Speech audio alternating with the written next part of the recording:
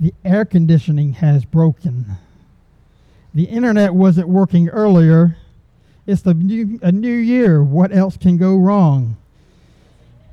Oh, people are saying don't say that. Say that because it's putting the challenge out in front of you and not behind you, and that's where we want our challenges, where we can see them. Challenges have to be in front of us so that we can see them in order to confront them. We cannot confront what is behind us. We face it head on. So I encourage you today, throughout the service, I know it's going to be hot. I am going to be as short as I possibly can so that we can find some comfort. You know, the hard part about boot camp was wanting to hurry up and get to the end.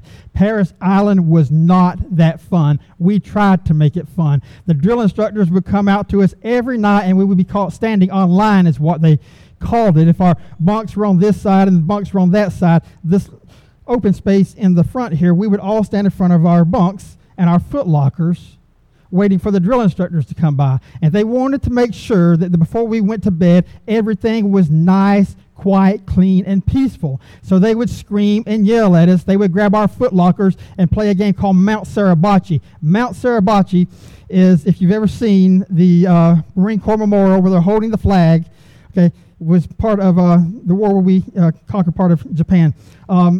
So to imitate Mount Suribachi, they would take our foot lockers, bust the locks open, and dump everything out into the middle of the floor into one great big mountain, and they would give you 5 minutes to go find all your stuff, put it back into your foot locker, and get into the rack so that you could have a peaceful night. It is creating stress. That's what they do. That's what their job is. And they do it because they love us so much. They want the recruits to leave Parris Island or MCRD San Diego to leave being complete with the abilities to do what they have been called to do. That pressure was not designed to defeat us. That pressure was designed to create us, to make us stronger, to make us more wise, to make us more manageable. But you know, the thing about the Marine Corps is this: just like any branch of military, and just like any business, it wasn't just there. It started somewhere. For the Marines, it started in a tavern in Philadelphia, Pennsylvania, called Ton Tavern in 1775. And what happened was the Revolutionary War had already began. We didn't have any seafaring soldiers, so the Continental Congress called up the 1st Battalion of Marines. Out of nowhere, it seemed like. But it didn't just come out of nowhere. It came from a vision. It came from an idea. And what we had to do as a people in our country then was to stop maintaining what was already there and start to look to the future, because when God gives the vision, He reveals Himself to us as a people, as an individual, as a community. The expectation is that we move forward with what God calls us to, but the scary thing is this. The scary thing is that we look at circumstances and say we can't do it. We look at life and say, I'm not sure if I want to do it. And we look at it and say, how do we know that it's going to work? Businesses and schools and any jobs that we have entered into to this point have already been created. It doesn't take a vision to create something that's already been created.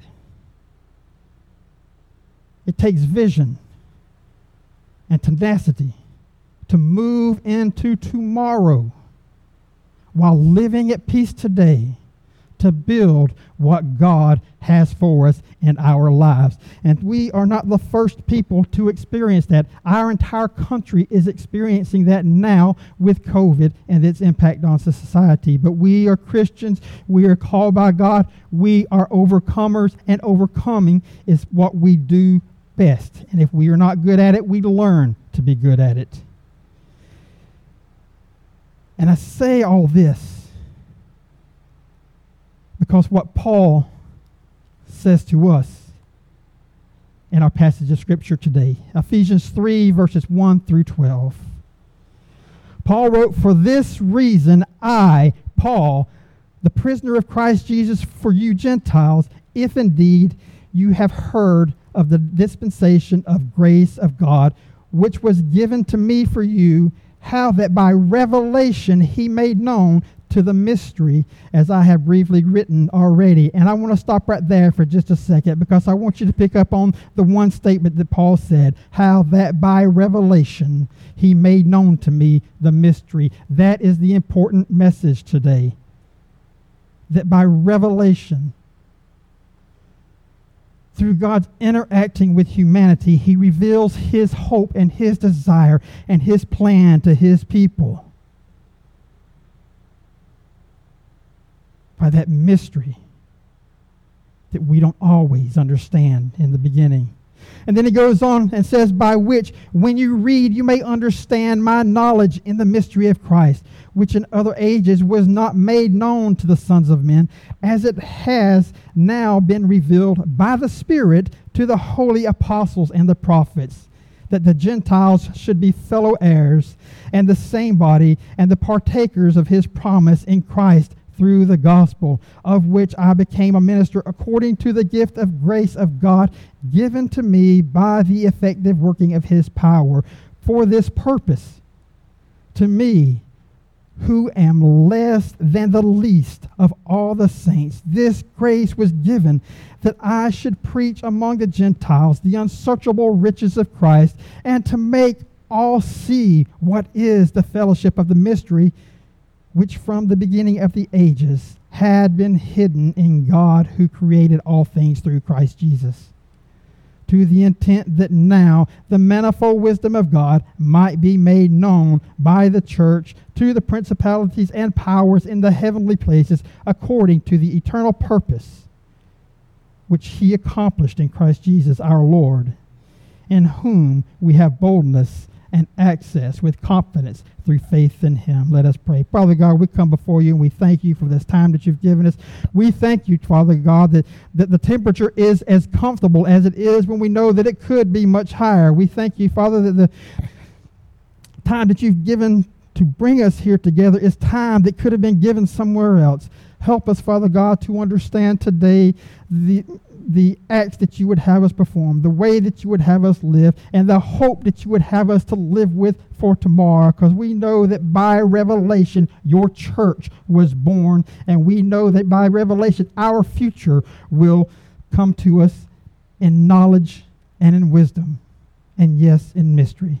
Father, take from me today the words to speak my own desire. Fill me with your Spirit, that your words would be pleasing to all that hear, and that your will be done. In Christ's name we pray. Amen. It is a new year. My goodness, I love the new year because it's not the old. I already know what the old looks like. It was fun. It was challenging. Sometimes it was boring. Sometimes it was exciting. But it is the old. It is done.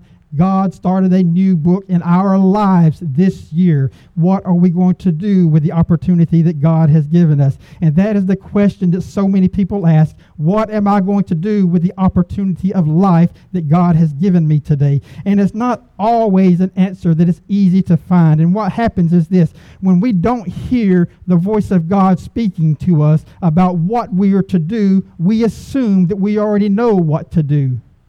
To create our own plan, to create our own mission, our own vision, which time and time again throughout history ends in turmoil. What we do when we are not clear on our vision is this: we wait on God, because the Spirit of God will speak to the hearts of those people who wait diligently upon him. Jeremiah, he is told, says that I will speak to you, I will reveal myself to you, and I will heal your people, and I will heal your life when you do one thing and one thing only: seek me with your whole heart. When everything in life seems like it can't go any further, when I seem or feel like I can't do anything else, that, my friends, is the point to which God wants his children to get to. He does not want his children to be independent of him, but he wants them to be completely and solely dependent upon him for each and every need that we have in life. And when we reach that point, and we can't fake it, God knows our heart,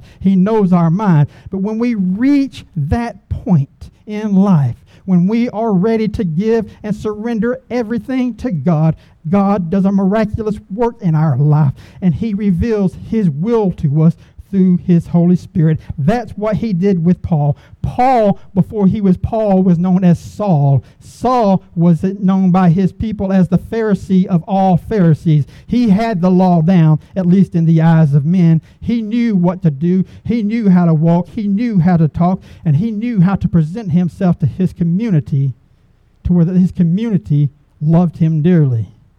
Saul was also there for the stoning of the first apostle after Christ's resurrection. Saul was also the one who sought after everyone who was living in the way, meaning Christianity at the time, to bring them into what he called justice, to bring them before the judges, that they would be charged and tried for their belief and their faith in Christ. That's who Saul was in the very beginning. But then he had an experience on his way to Damascus to issue warrants, to take captive Christians and bring them back for judgment.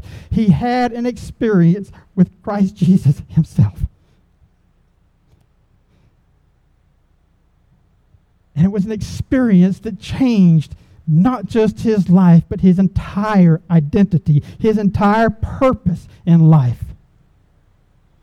You see, when Saul met Jesus on the road to Damascus, he lost something very precious to himself, that it would be very precious to us. He lost his physical sight. He was blinded by the light that he saw there when he met with Jesus, and he couldn't see 4 foot in front of him, much less 5 years into the future. His life was being turned upside down in turmoil, and he had nothing left that he can do with his life except trust in Christ. So Christ sent him on ahead into Damascus. And a long story short,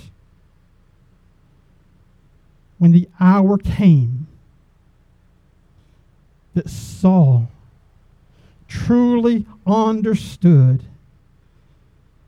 that I don't live life on my own terms, but I live my life in accordance to the grace and the mercies of God through Jesus Christ. When he was ready to hand everything over to God and answer his call, to answer his true life meaning, Scripture says this, that things like scales fell from his eyes. In other words, the things that blinded him to the reality of life in this world were no longer a part of his life. Those things that were important to him fell away because his relationship with God became more important to him than his relationship with this world.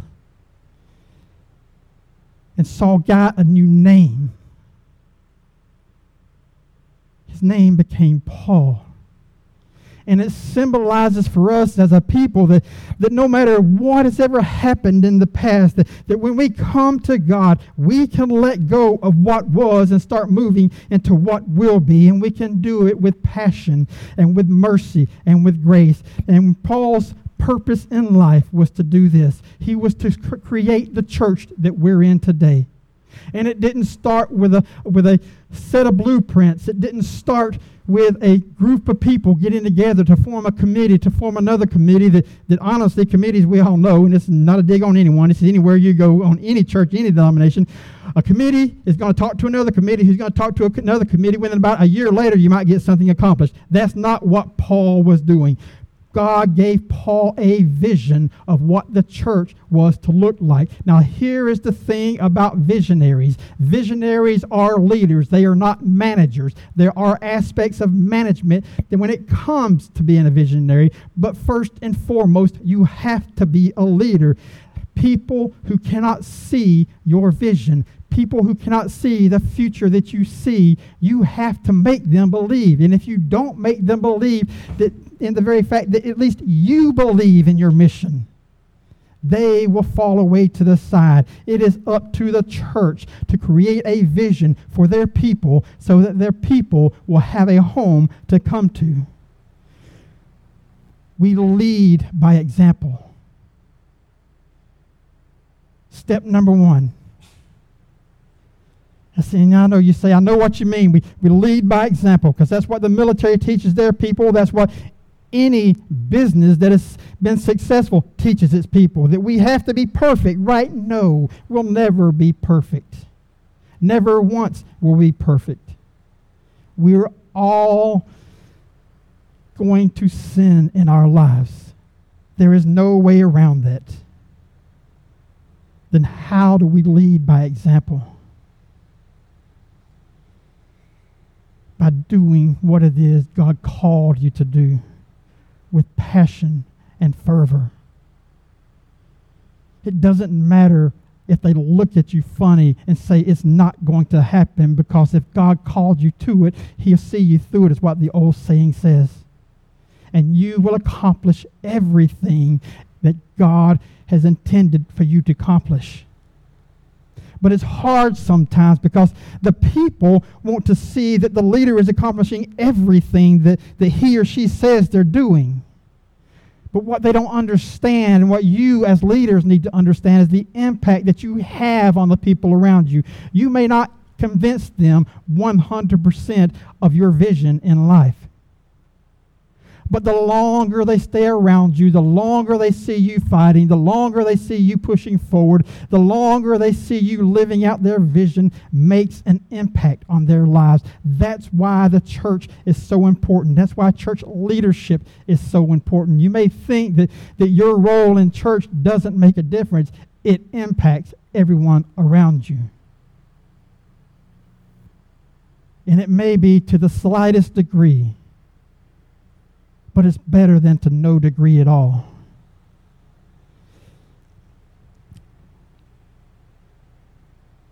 You enter this relationship with humility.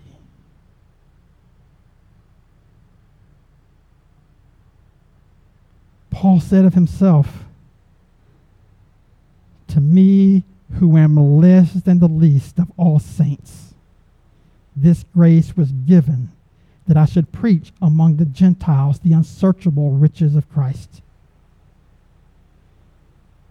It is hard not to be prideful sometimes. I love my military experience, and when I talk about the Marines, my shoulders go back, my head goes up, and I think about us marching in tune with one another, in sync with one another. I think about the fighting we've done. I think about all the things that we were in charge of, multi-million-dollar machinery, lives of humans, lives of friends. And it's hard sometimes to think about the things that I've experienced and the things that God has let me done and not be prideful. But what we have to remember is this, that as leaders, we cannot consider ourselves greater than those that we lead. You see, they're not looking for someone to be better than them. They're looking for someone to understand them. They're not looking for someone to compete with them. They're looking for someone to help them along the way. Servant leadership.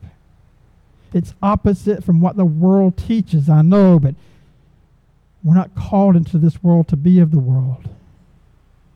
We're called of God to speak and do the things of God. And we see that in the story of the wise men. As God plays out His will in their lives.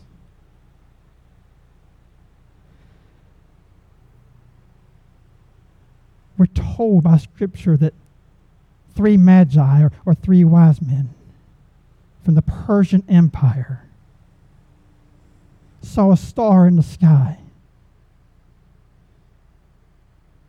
and followed that star in search of Christ.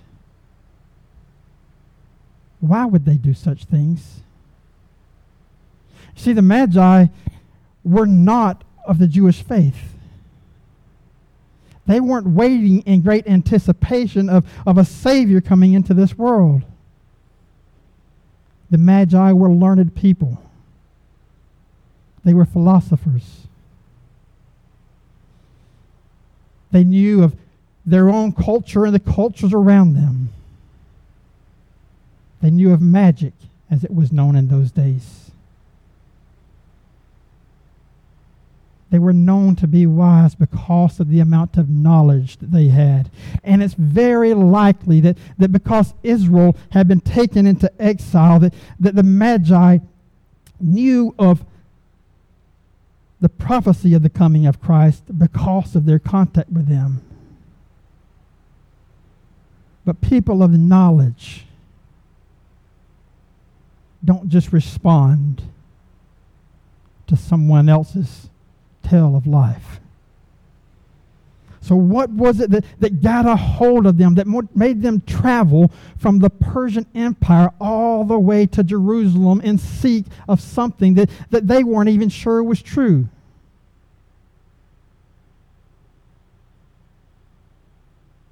What empowered and what envisioned? Could it be the Holy Spirit working in their lives to teach us today what it means to follow the will of God? You see, those guys left everything behind in seek of something that wasn't even of their culture, wasn't even of their faith. Something moved within their hearts to make them pick up and move, and I believe that thing that caused them to move was the Holy Spirit. I believe that it was God revealing to humanity how He works with people and how He causes things to happen. And I think that's what God wants to do in our lives. Is to move in our hearts, to have us in a position where we are ready to hear what He has to say when He speaks. And to empower us to move into the direction that He needs us to go in. And He teaches us about leadership in the lives of the Magi. Because, see, the Magi didn't go straight from their origin straight to the place of Christ. With all their wisdom, with all their knowledge, they should have known that the Scriptures say that the child was to be born in Bethlehem, but instead they went to Judah. Here's what we learn from that even the most intelligent men do not have all the knowledge that they need. But because of God's Holy Spirit, because His empowering someone to move, He does this. He sends them to a place where they can receive the information. Isn't that wonderful that we don't have to depend solely upon ourselves to find all the answers in life, but in our journeys, on our path, God puts people in our lives that helps us find their way. And the thing is about this one is that it's an unusual person that God put in their path to help them find the way to their appointed destination. It was King Herod. King Herod was not a popular king. He was a successful king in the eyes of the world, but he was a terrifying man. Augustus, the Roman emperor, said of Caesar or of Herod that it's better to be a swine than his own son, because he knew that Herod would have no problem turning on his own son. But that is the one that God sent everyone to. The Magi did not go straight to their point of destination. God directed their path for this particular reason here, I think. So that we learn that we need to work together with the people in our communities. That's what it says. That's what's happening in the lives. These learned men who we would think knows everything don't know how to get to Bethlehem to find Jesus, even though it is written in the Scriptures. They are directed to someone who is not worthy to be standing in the presence of anyone holy. He was a terrible, terrible man.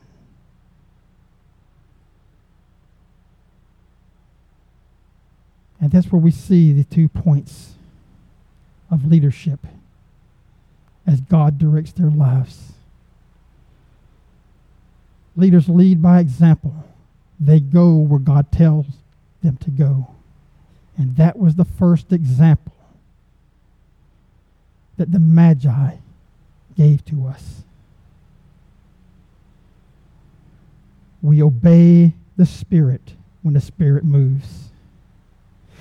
And even though the people that God put in our lives, we may seem are unfit, unworthy or unholy. God put them there for a reason. You see, Herod, though he didn't know the answer to their question, knew how to find the answer to their question.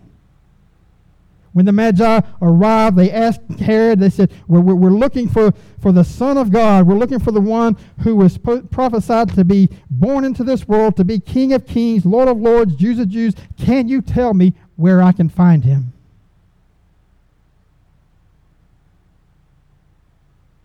And Herod didn't have the answer. But he knew how to find it. Leadership point 2. None of us know all the answers. No matter how great we are, no matter how great we think we are, we do not have all the answers. We have to depend upon others, because what Herod did was this. He knew that he didn't have the answer, but he knew to call the scribes and the Pharisees to come forward to talk to him about their prophecies. And it was there that he found the answers to give to the Magi so that they can complete their missions. You know, in my time of policing, I worked with a lot of officers, and even in the military, somebody will tell you that there's a brotherhood or a sisterhood, that we're all tight like this. And to an extent, that's true. But I'll be honest with you, there were times that I worked with officers that I would prefer not to work with. They didn't like my attitude and my perception towards the society. I didn't like their attitude, nor did I like their perception of society. But even in our differences, what we did do is this. We recognized each other's talents and abilities, set aside those differences, and depended upon one another to complete the task. You see, there were officers that I wouldn't invite to my house, and there were officers that wouldn't invite me to their house. But when it came time to serve an arrest warrant, I knew who I wanted on my side. And when it came time to kick in somebody's door to go in and bring somebody out forcefully, I knew who I wanted on my side, whether I liked them or not. Because I trusted in their ability.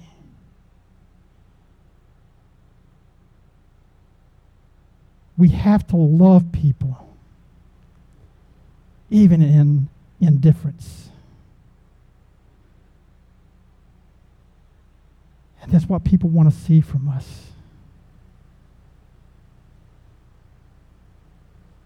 Is that they're not going to be judged, but they're going to be loved. And that they're going to be allowed to be utilized and used in God's kingdom. Whether they've known you all your life or only for 10 minutes. And sometimes it is the most unlikely people in life that God brings to us to teach us some of those lessons and to accomplish our tasks. I said I won't be long, and I won't. Or maybe I already am. It is a new year. It is a new chapter. It is a new life. Anything and everything can be done. You can accomplish everything that God puts in your heart.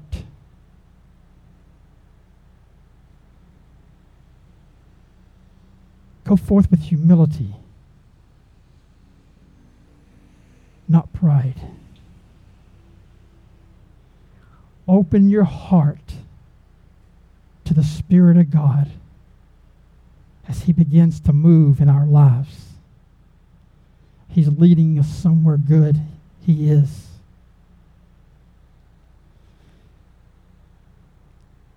Let God show you that mystery,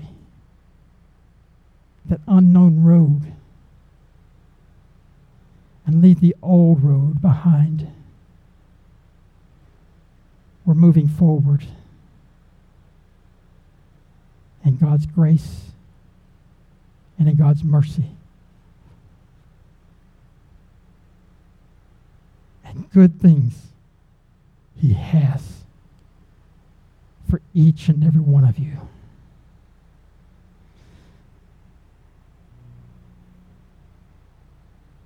The wise men found Jesus at his home in Jerusalem because they didn't give up and because they dared to believe in a dream that God planted in their heart, and because they dared to step forward on faith even when they didn't have the answers to complete the task.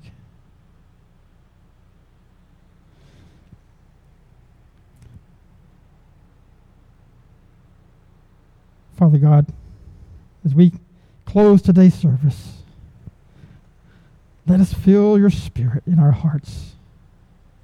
Open our hearts and minds to the wonders of all the mysteries that you have in our lives, and help us to begin to see the beginning of this new chapter.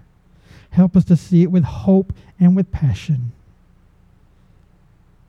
And help us to walk toward it with the empowerment of your Spirit and the faith in Jesus Christ, as we join hands with all the saints in our church, in our community, and around the world to fulfill your will. In Christ's name we pray. Amen.